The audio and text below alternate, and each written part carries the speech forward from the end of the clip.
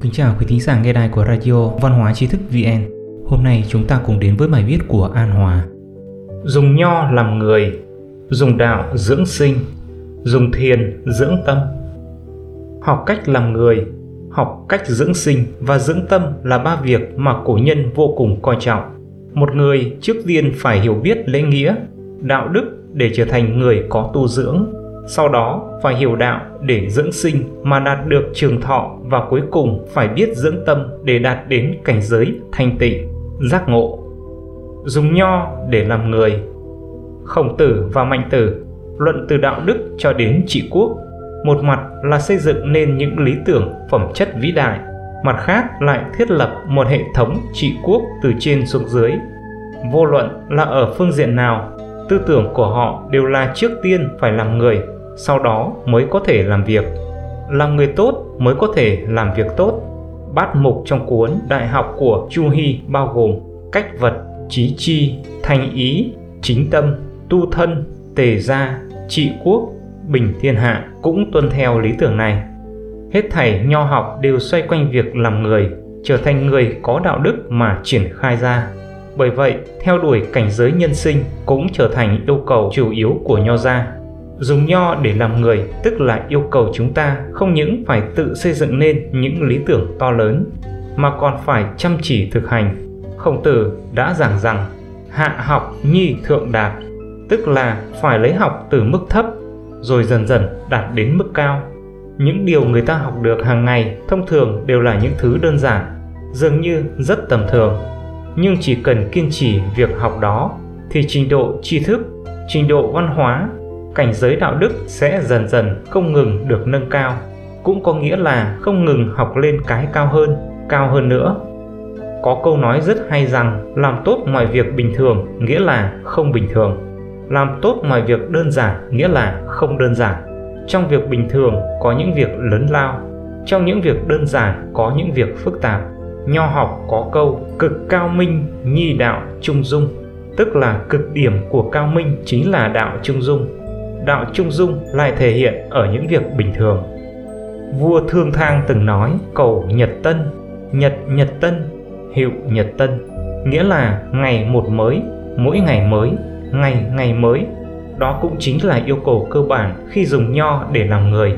Mỗi ngày đều phải yêu cầu bản thân mình hoàn thiện mình hơn. Dùng đạo để dưỡng sinh. Trí tuệ của nho gia được ví như tinh thần của ánh mặt trời, còn tinh thần đạo gia lại được ví với tinh thần của ánh trăng.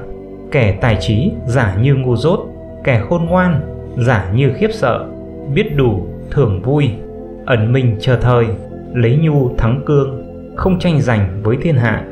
Bao nhiêu trí tuệ nhân sinh được ẩn giấu trong sự khiêm tốn của đạo gia. Sự khiêm tốn này giống như mặt trăng vẫn âm thầm bảo hộ trái đất. Mặt trăng mặt trời cùng giao thoa chiếu rọi. Kho tàng trí tuệ vô biên của cổ nhân chính là sự đan xen của nho gia và đạo gia. Nho gia và đạo gia bổ sung cho nhau, giống như mặt trời và mặt trăng thay nhau vận hành, giống như vòng tròn càn khôn, âm dương tương hỗ, cương nhu phối hợp, hư thực tương sinh. Cái phong cốt của nho gia và khí tượng của đạo gia nhập thế và xuất thế, hữu vi và vô vi, khí phách hùng hồn và chính nghĩa cương trực. Sự kết hợp kỳ diệu như vậy đã tạo nên một trí tuệ cổ nhân vừa biến hóa kỳ ảo, vừa đồ sộ tráng lệ ở mọi phương diện. Dùng thiền để dưỡng tâm. Trong quan niệm của cổ nhân, thiền là một loại thái độ cuộc sống, một cảnh giới trong cuộc đời, một phương pháp sống vô cùng ý nghĩa. Thiền không thể tách rời cuộc sống. Thiền khiến cuộc sống càng thêm ý nghĩa, tăng phần giá trị, khiến chúng ta có thể tận hưởng, tĩnh tâm lại một chút trong vòng danh lợi ồn ào náo động ở bên ngoài thế giới hỗn loạn. Thiền có thể giúp con người dưỡng được ngũ tâm là tâm từ bi, tâm bình thản, tâm thanh tịnh, tâm tự tại và tâm tự nhiên. Tâm từ bi sẽ khiến cuộc sống của chúng ta tỏa ra ánh hào quang, khiến cuộc sống ấm áp vô biên.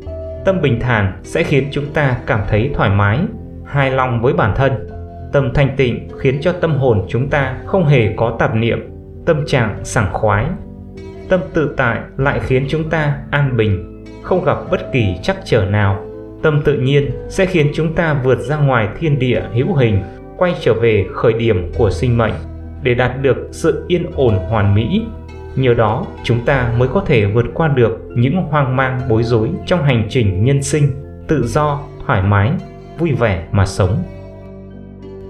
Quý thính giả có thể truy cập vào trang web tri thức vn.org hoặc tải ứng dụng mobile tri thức vn để đọc được nhiều bài viết của chúng tôi hơn. Một lần nữa, xin cảm ơn quý vị đã đồng hành cùng Tri thức VN. Đừng quên nhấn subscribe, đăng ký kênh của chúng tôi và để lại bình luận ở bên dưới. Xin chào và hẹn gặp lại.